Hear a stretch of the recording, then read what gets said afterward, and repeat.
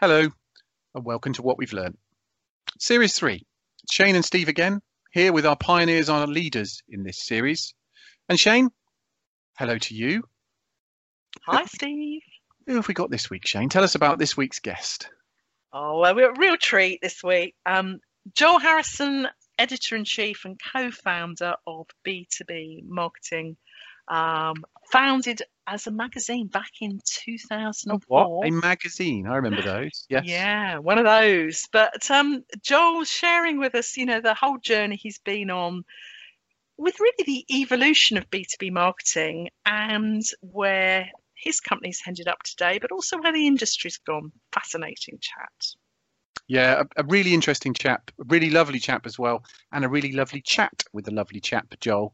And I think a very, very unique perspective, as you're about to hear, because he is a journalist, as he talks about, and it may not have been B2B marketing he wanted to get into, but it's certainly B2B marketing that he's been in and has been front and center. So he's got that very objective, outside-in view, albeit somebody who has been at the center of B2B for many, many years. A really fascinating guy and a really interesting chat, as you're about to hear. So really happy to have Joel Harrison join us today. Joel, welcome. It's lovely to be here with you both. Maybe for some people who don't know you, we will have talked a little bit about your background, but I'm fascinated to know how a man who studied urban planning at university has ended up in the world of B2B marketing and editor-in-chief. Was that something you planned, Joel? No, it's certainly, it's very hard to plan something that long ago. But I do best when I'm interested in subjects, and I am interested in the built environment and architecture and things like that. And I'm interested in marketing. I'm interested in marketing because my dad was in it for years. He was a direct marketer when all that kicked off, and he worked for people like Wunderman and RSCG and Leo Burnett, all those names. So marketing's kind of in my blood. But as a professional, I fell in love with journalism. I love communicating and clarifying, things like that. And whilst maybe my career, if you asked me what I really wanted to be at 21, 22, I probably would have said architectural journalist, but settling for being a marketing journalist is, a happy alternative. And I'm very pleased with how things have ended up. And I feel like, my family are in the business. So it kind of works pretty well. So, but certainly no intention of ending up here 25 years ago. I don't think I've ever met somebody who's in and around marketing, Joel, that actually intended to be in and around marketing. It's one of those happy coincidences. I remember years ago doing a job fair with the head of HR at the company I was working for, and he said, "Steve, you've got the easiest day in the world, you and I," because everyone else will pick off the departments and careers they want, and when they don't know what they do, they go to HR or they go to marketing.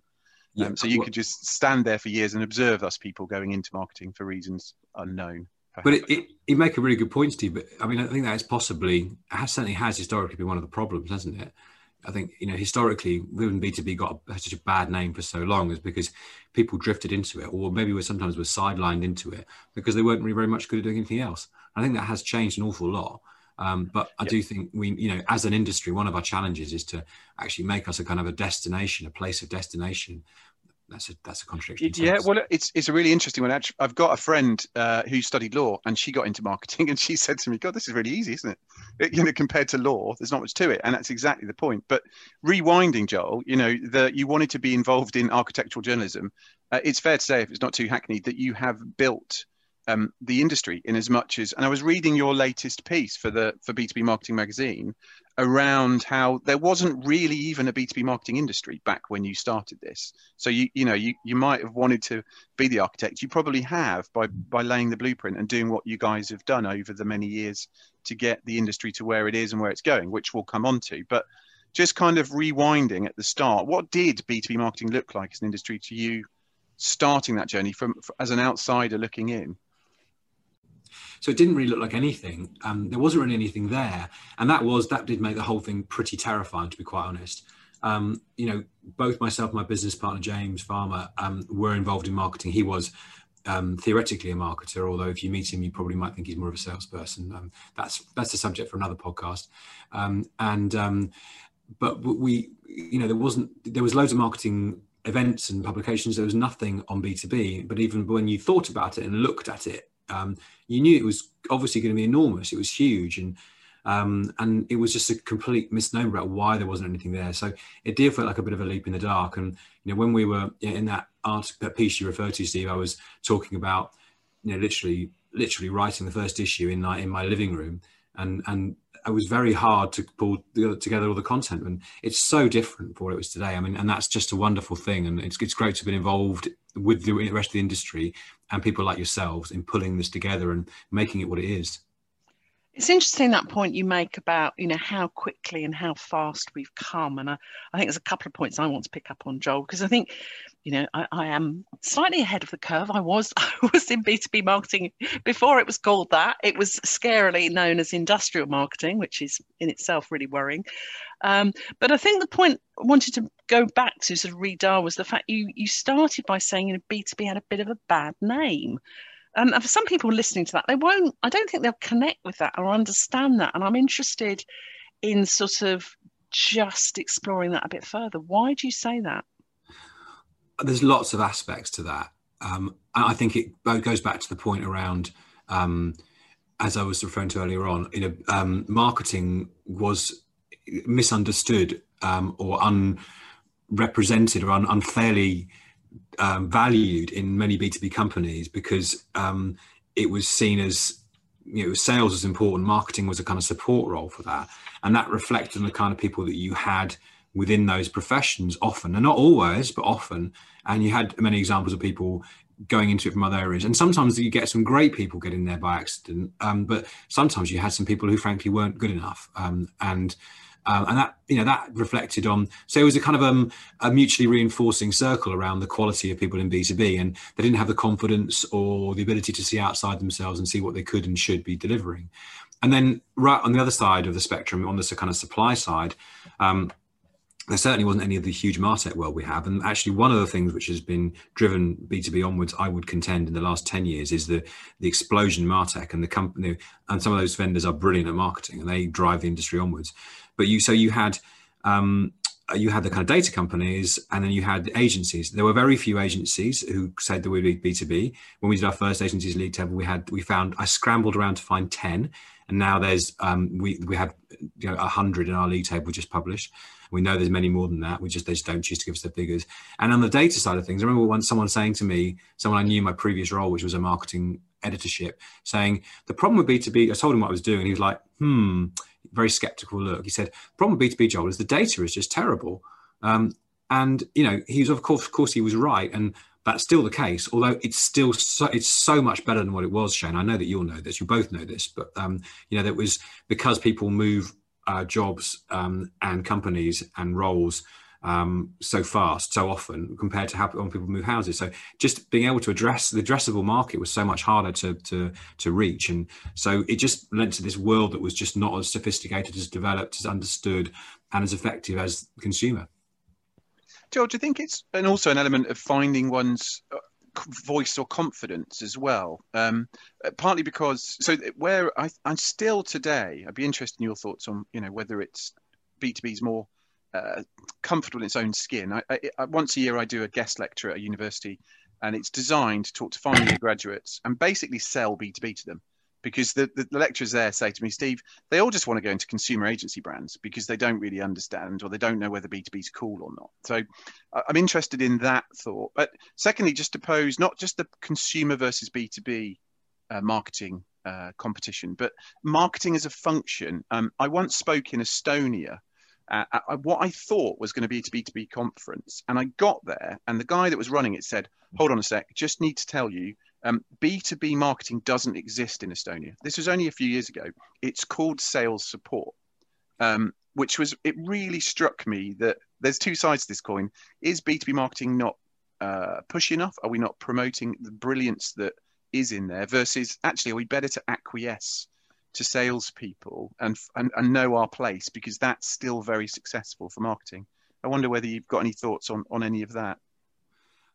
I mean, as Andy Bacon said to me recently, someone I know you both know, ultimately all marketing is sales enablement, but that doesn't mean that marketing has to kind of hide its light under a bushel and just be kind of fawningly acquiescent and a vassal for sales. Marketing delivers value in ways that sales can't, and in the best companies they work together incredibly closely and understand and recognize each other's values. And the problem has been historically that often the board and the other members of the organization haven't really recognized that in marketing, and hence we get into this conversation around marketing as the colouring in department and all of the associated negative cliches, which fortunately we're really moving away from.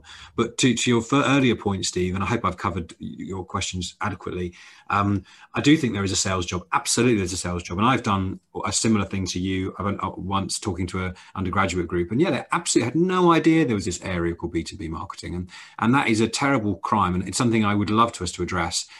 I just have a lot of other things I need to address beforehand. But we're not putting it single-handedly on your shoulder to do it, Joel. Don't worry. We're all in it together for sure. Well, I feel let off the hook there. No, I'm not going to let you off the hook. No, definitely not. Because actually, I'm going to challenge you on that, Joel, because I think there's a real danger of us sort of self-defining and being too limiting in our definition of B2B marketing. Because actually, if you say it's self-support, the problem is, and it goes beyond that, it is very much seen as a subsidiary department rather than the engine of growth or the engine of revenue. And I think actually, I mentioned industrial marketing being the old term. I think B2B marketing will be the old term, because actually where we are now is e-commerce. And actually, if B2B organizations don't wake up to that, and some of them really haven't, we know that, they're not going to exist, in my opinion, in 10 years' time, if we were doing this podcast in 10 years. What do you think? Well, just to clarify what I said earlier on, I don't disagree with you there, Shane. So, I mean, you could ultimately say all marketing is enabling sales. That's not necessarily the same as sales support. It's enabling a journey. It's enabling a customer journey towards a sale. There are different people responsible for that. And then a renewal. Marketing is absolutely critical part of that journey. But I do think, but it is absolutely much more than that. And I think one of the positive things, there have been tremendous negative things, obviously, to come out of the pandemic, but it has driven transformation in B2B as never before. There has been some key transformational moments in B2B, but this last year has been a fundamental one. And so many of our members are saying to us, it's given us the opportunity to act, behave, and demonstrate our potential and our ability as change agents in a business as never before, and to reveal the future and to guide our businesses in the way that they should be evolving, changing, show them what's possible, open the doors and shine a light on things. And that is making marketing come of age for B2B companies as never before. It's not universal, of course, but I absolutely agree. Marketing is the catalyst, enabler, driver of those changes. I mean, I think possibly I might slightly balk at the position that marketing won't exist in 10 years' time. It might be called something else. I don't know. It's been around for God knows how long in the past. I still think that people who call themselves marketers, but I like to think there'd be, if they continue on the trajectory they've had in the last year, they'll be a lot more valued, recognised, and have higher status than they've done in the past. The value is the key word, isn't it? And again, without being too introspective, the problem with marketing at the big table often is it's not proving itself to be accountable. Compare it to a sales director where, they live or breathe by the numbers. Marketing's been a bit woolly, perhaps. And I just wonder, just from what you've said, Joel, and you mentioned the expansion, the rapid growth of MarTech, so technology coming to this space, whether that's actually helped or hindered that balance of being creative but being accountable, that this technology enables a marketeer to do more in a more sophisticated way and perhaps to be able to analyze and report. But on the flip side, does it take some of the pure play marketing and the human edge out of it? Or is it, it's good, the more tech, the better, versus no, hold on, we're running too technology first, marketing second with all of this expansion? I think you make a really good point there, Steve, and ask a really good question. I'm going to risk a Star Wars analogy here. It's like, as Tom Stein at Stein IS talks about the kind of, I think in 2008, we all went a bit, it went marketing automation. 2006 till 2008, marketing automation arrived at the same time as the credit crunch, and everyone went, oh my goodness me, we ought to start getting accountable, hadn't we? And started fundamentally changing in so many instances, and certainly the bleeding edge companies, what they were doing, how they were doing it, and there was a profound shift at that point. And I know some senior marketers lost their jobs at that point because they weren't able to respond to a new set of priorities. So previously it was all kind of creative director living. It was a Mad Men era. It was all about the agency creative directors' insight and whims and perspectives, and then it went very accountable. And now what's happened more recently is we've kind of there's been a balance. It's an acknowledgement of the need for both accountability, measurability, and creativity. I think as digital has matured, and as the industry and the tools have matured as well, and it's a little bit, to begin the Star Wars analogy, it's like finding a balance in the Force. It has to be both of those things. It can't be either one of those things separately, otherwise it won't work. And I think Tom Stein has called it postmodern marketing, which I quite like, because I never liked most modern marketing, by the way. But whether you call it that or something else, I don't mind. But it has to be both of those things. And I think that the more we accept that and embrace it, the better we'll be as an industry. I think that's really interesting, that sort of lens of, you can always justify things looking back over it and call it what you like. But I think also the other thing you bring to the table, Joel, which is pretty unique, is that as a founder of a business that started as a magazine, not only have you been observing and commentating, as you've just ably demonstrated, on an industry and seen all those changes, but you, as a co-owner of a business, have been living through and making the changes in your own business as well. And I think, presumably one feeds off the other. But the question I have to you is that, looking back over your last year, what have been, for the business itself rather than for the industry, what have been your biggest learnings? Wow. Lots of the business has learned an awful lot. We've learned about digital events. We've learned about I think everyone's gone on a quantum leap in terms of the role of, we've had these digital technologies around for a while. Zoom is newish, but it's not that new. It's been around for a while. All of a sudden, there's so much that you can do digitally. And that's been really exciting. We've launched a whole new product and platform, which maybe I'll just pause that for a moment. But I think on a personal level, I've learned that there are many more hours in the day which I can work than I didn't realize that I could work in. I've never worked as hard as I have, and certainly the last 3 or 4 months.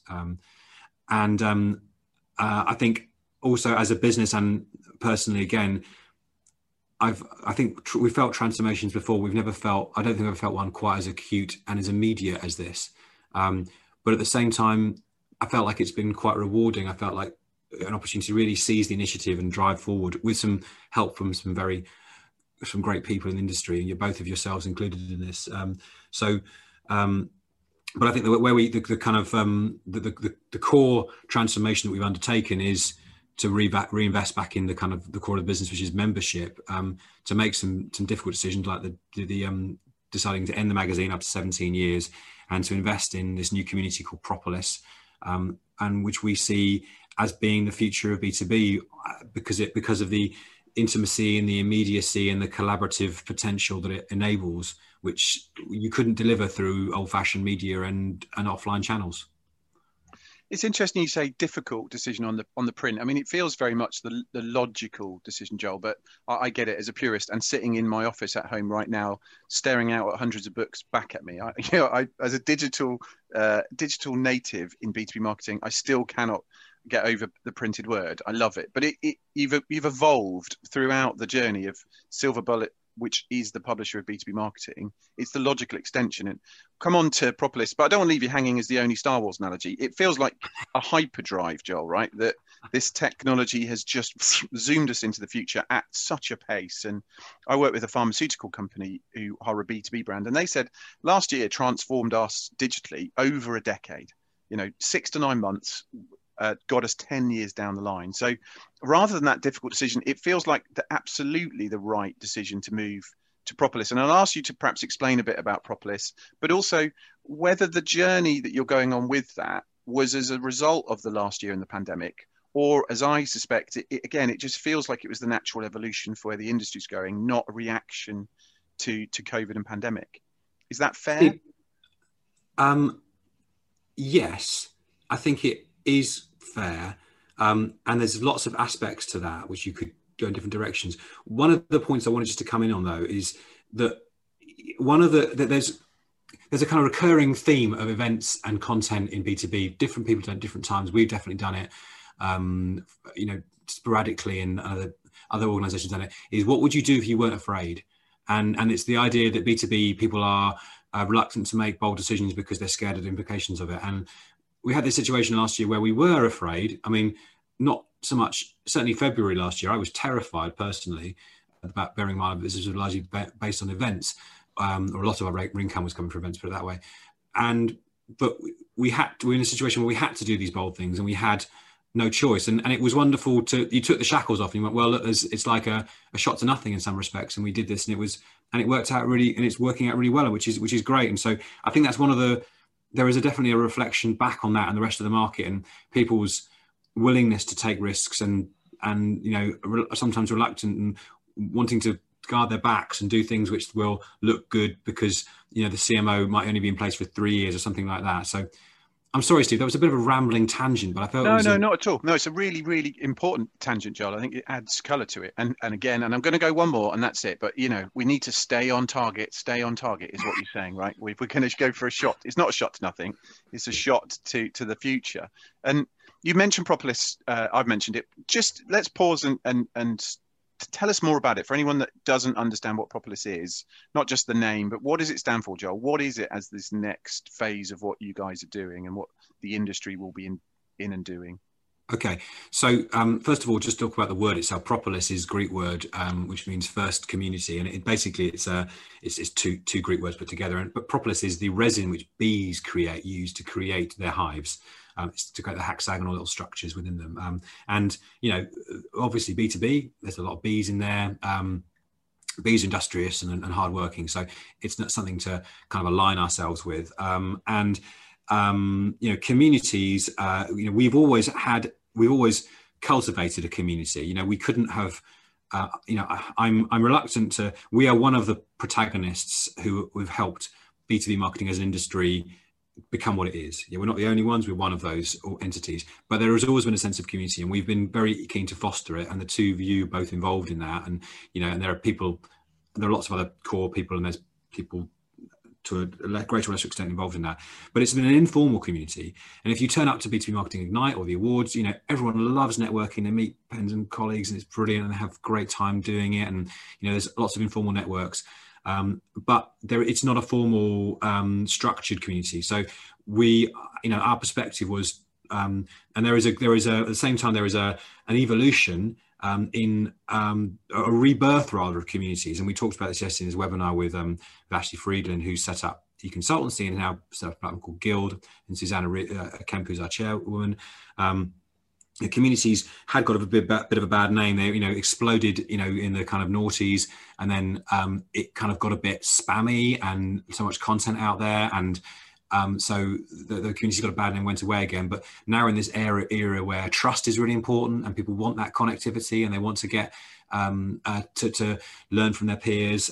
So Propolis is designed to create a structure, to stratify and structure something which we already had, which was informal, and create a platform and a capability to learn from experts within those areas, or people who were very, very knowledgeable in those areas. And the two of you guys are both involved with this. Make no secret of that fact. And allow members to learn from each other and from those individuals, and to share best practice, and to co-create content and ideas, and have events and networking within the platform to elevate their own careers and elevate the industry and elevate their teams as well, because it's very important that at the moment it's only open to marketing teams. You have to buy in at a kind of a departmental level, and there are different places and levels to get involved. There are strategy groups, and there are more operational tactical groups. It's been live since January, and the feedback's been great. We're still learning and evolving it, but we're really excited about where it's going. And it just takes that level of collaboration onto a whole different plane. And increasingly, all of the other things that we do as a business will be orientated around Propolis, which I think will elevate all of those things.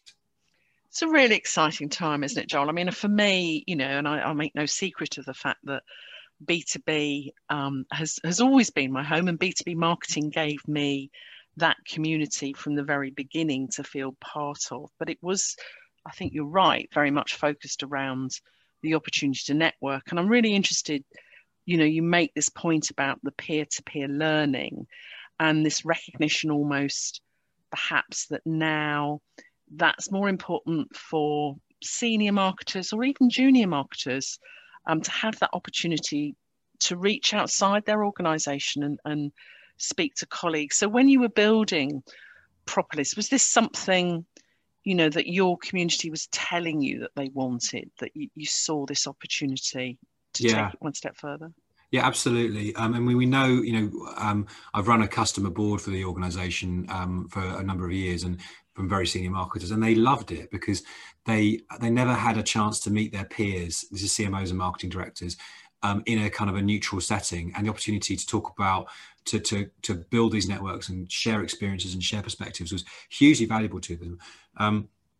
So they didn't have a means to do it, and often they operated in a bubble within their organizations. They didn't have any peers in the company. They weren't, sometimes increasingly less so, not really understood or valued in the way they should have been.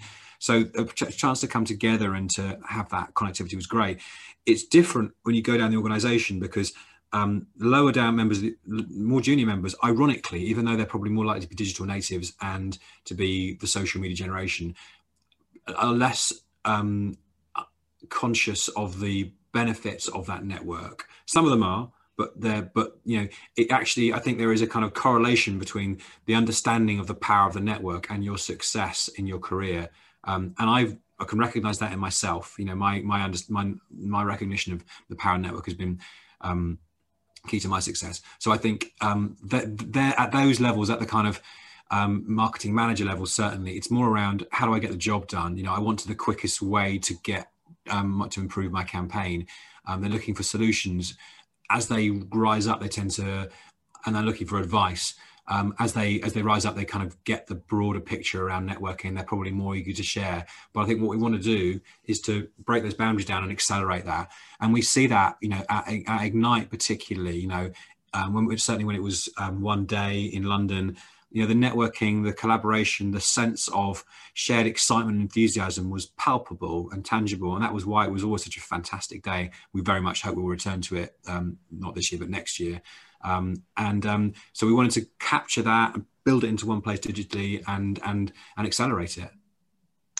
I think it's interesting because it is lonely at the top, Joel, but it's also quite scary at the bottom, if you will. So the community for me that you've always formed, and Propolis is the name for it now, but your events and what you guys have stood for over the years is that safety together. So as you say, a campaign manager or somebody who's just learning their trade, it's quite intimidating, but you've got that wisdom of crowds as well as those knowledgeable subject matter experts. But equally, the CMO that really can't ask the stupid question has got that safe harbor to be able to be with other people that need to ask the daft question because, it's impossible to do in certain environments. So I think you bring that, but you also, the international element as well. The world has become a lot smaller in the last 10, 15 years and probably the last year or so because of the pandemic and the move. Is that an opportunity as well that these client-side marketers are going to be able to cross-fertilize with people across all sorts of different markets in all sorts of different countries that have, shared or similar goals and learnings that come together in this place? Yeah, absolutely. That's absolutely part of our intention. And we've seen an awful lot of that in our events over the last year. The breadth of the attendance, it was always broad, but it's got broader.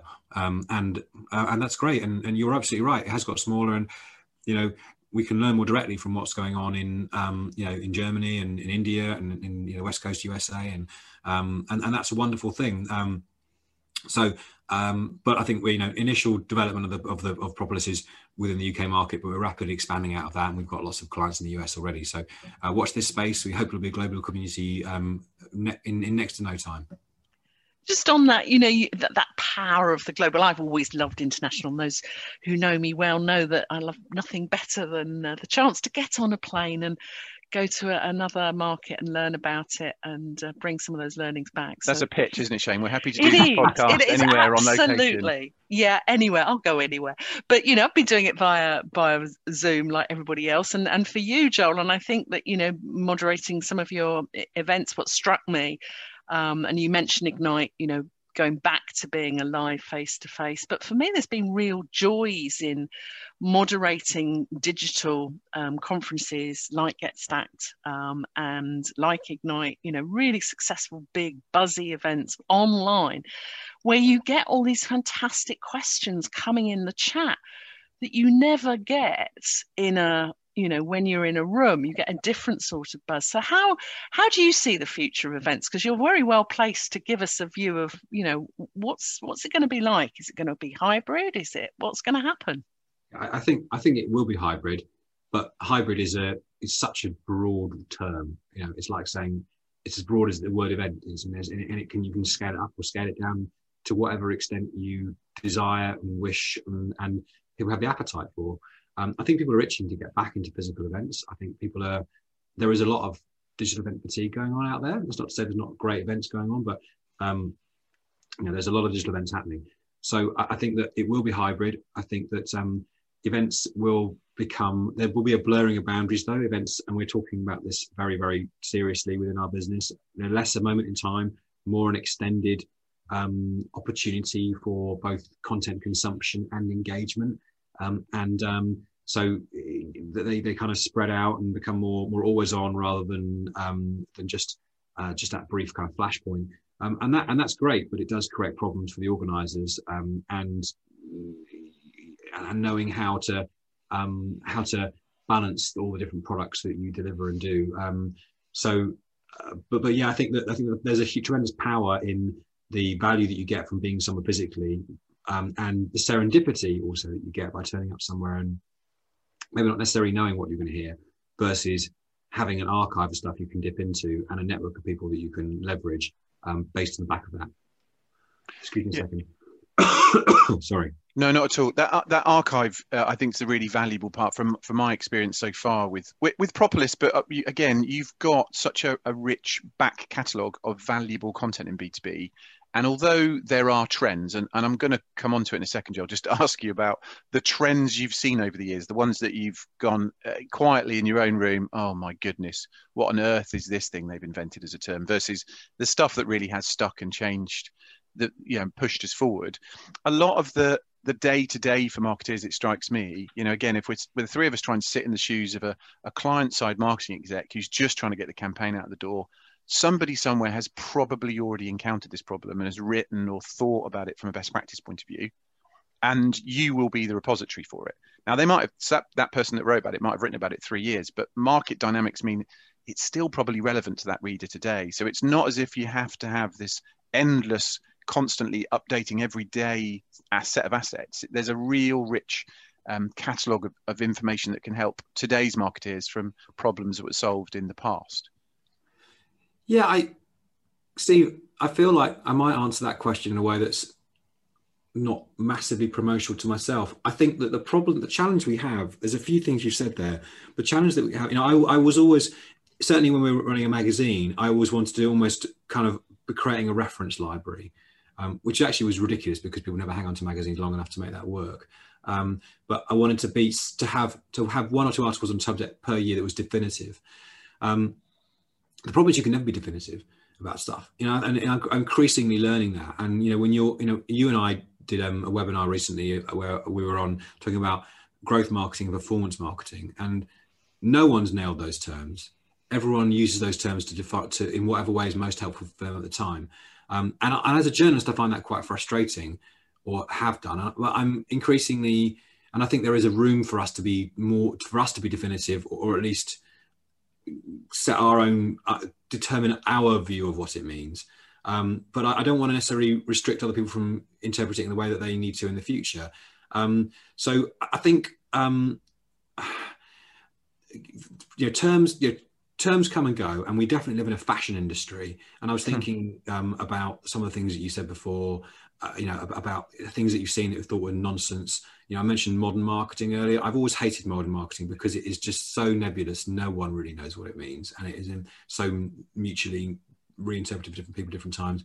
I remember disruption came along. Everyone was talking about disruption about 5 years ago, which I kind of hated, and it was a very consumer-driven thing. And again, that's some of the things that comes up. You get terms, fashion trends driven by consumer marketing, which don't necessarily apply in B2B.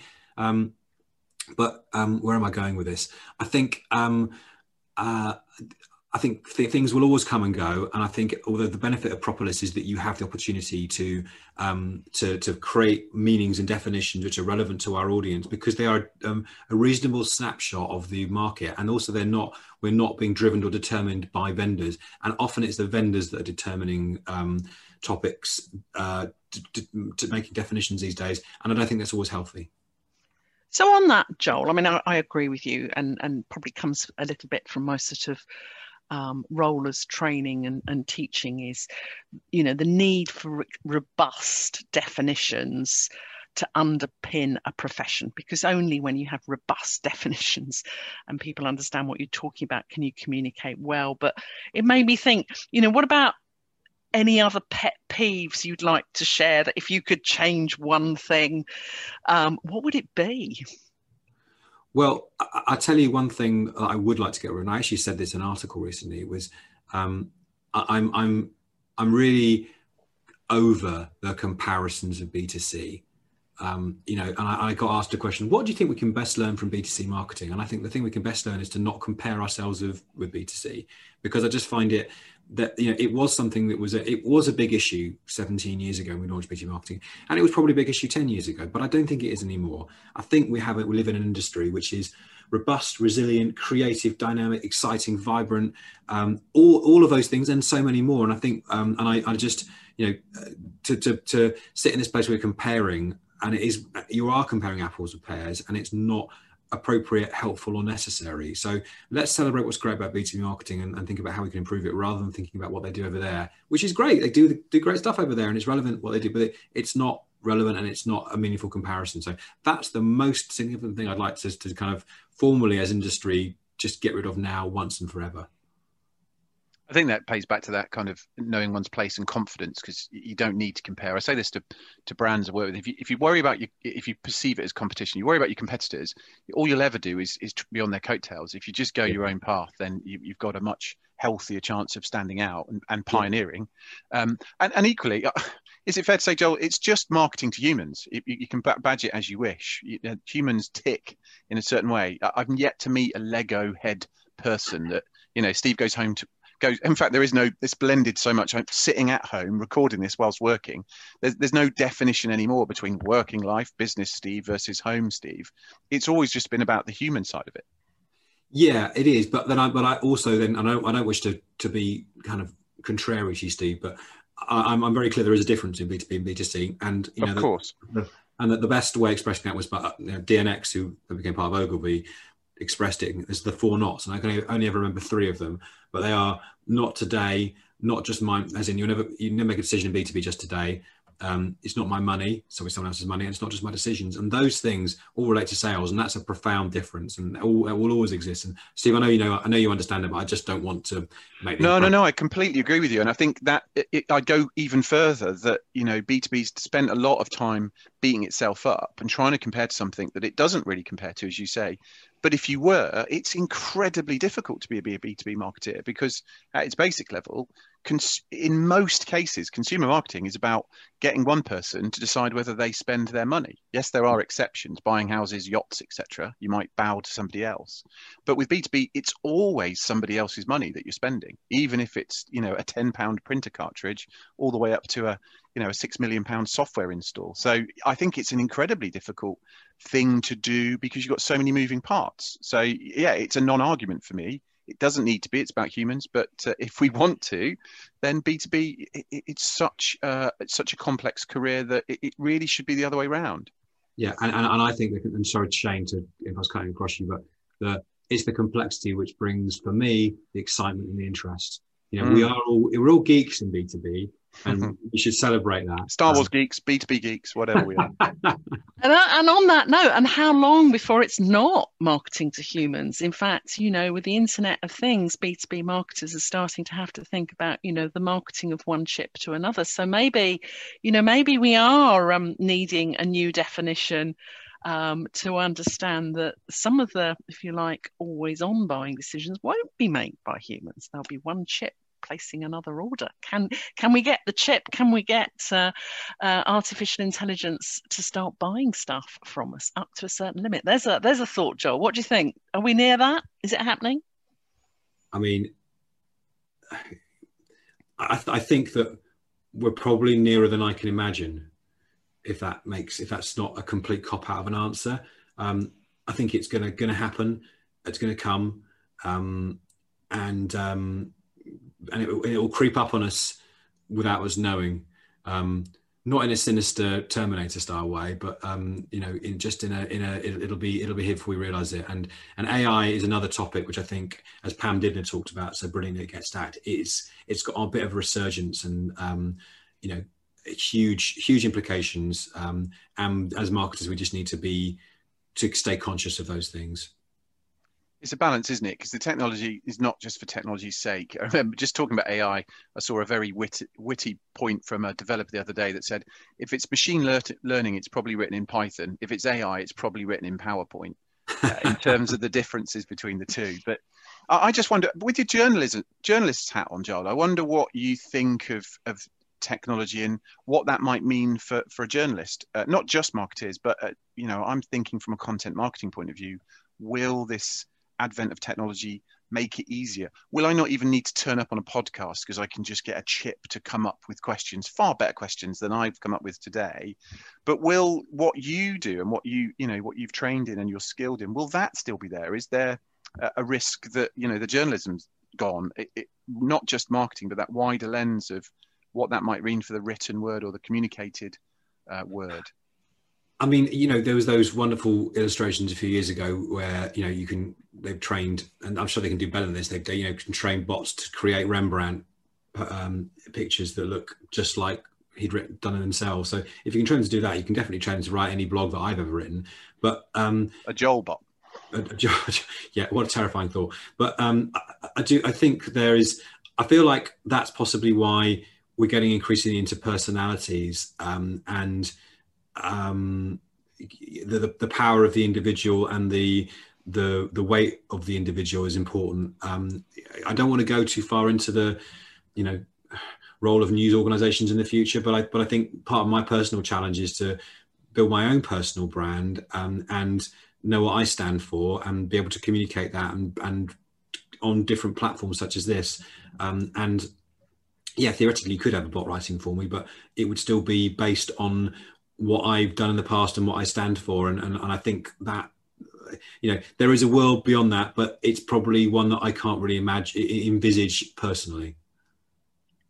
It's interesting that sort of reflecting on that sort of impact as to whether that, back to what we were talking about before, community becomes even more important, that ability of humans, you know, personally to know maybe the maximum, know being an interesting word, of 100 people that you can sort of retain more than just their, you know, name, but feel that you know them enough, and that once you go beyond that, you're really into numbers that actually we can't deal with as humans in any sort of meaningful way. So I think it's really interesting when the two things come together, that, you know, you're there, Joel, you're delivering it with Propolis, which is fascinating. Technology to enable Propolis, and then the humans, if you like, to being the best of sharing our experiences as wisdom. So I'm really excited about what's coming next. Well, so am I. It's you know, the industry just keeps getting better and better and more interesting and more rewarding, and I'm personally delighted working with people like yourselves to continue on that journey. So onwards and upwards. Oh, it's a love fest. Listen, one final question, if we may, Joel, just because and it doesn't come across to anyone today, but we know how you've been under the weather. So we're incredibly grateful for your time and your fortitude of getting through this. But, and I know you'll hate this question because you're not a crystal ball kind of guy, but we've talked about Propolis. It's the early stage. It launched in January and going great guns. But what's your hope or your vision for where it's going in the future? Do you have thoughts on that in terms of a year, 2 years down the line, what that may mean for the industry and for the community of marketing? I think the answer to that is, it might sound a little bit self-serving, but I certainly want it to be international, as you discussed earlier on. I think it wants to be very much the centre of our business in a way that we've only just begun to explore, and to really impact on everything that we do.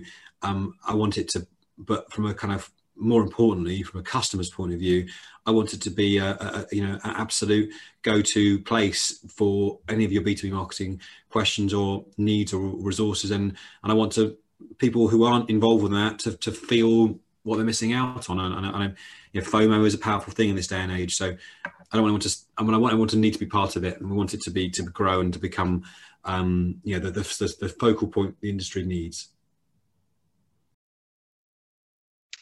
Really interesting stuff there, Shane. Such a unique position I think Joel's got in the industry, as we've said at the start, and as he eloquently explained, that journalist who's been front and center in there. Lots and lots to enjoy and lots to be looking forward to, Shane.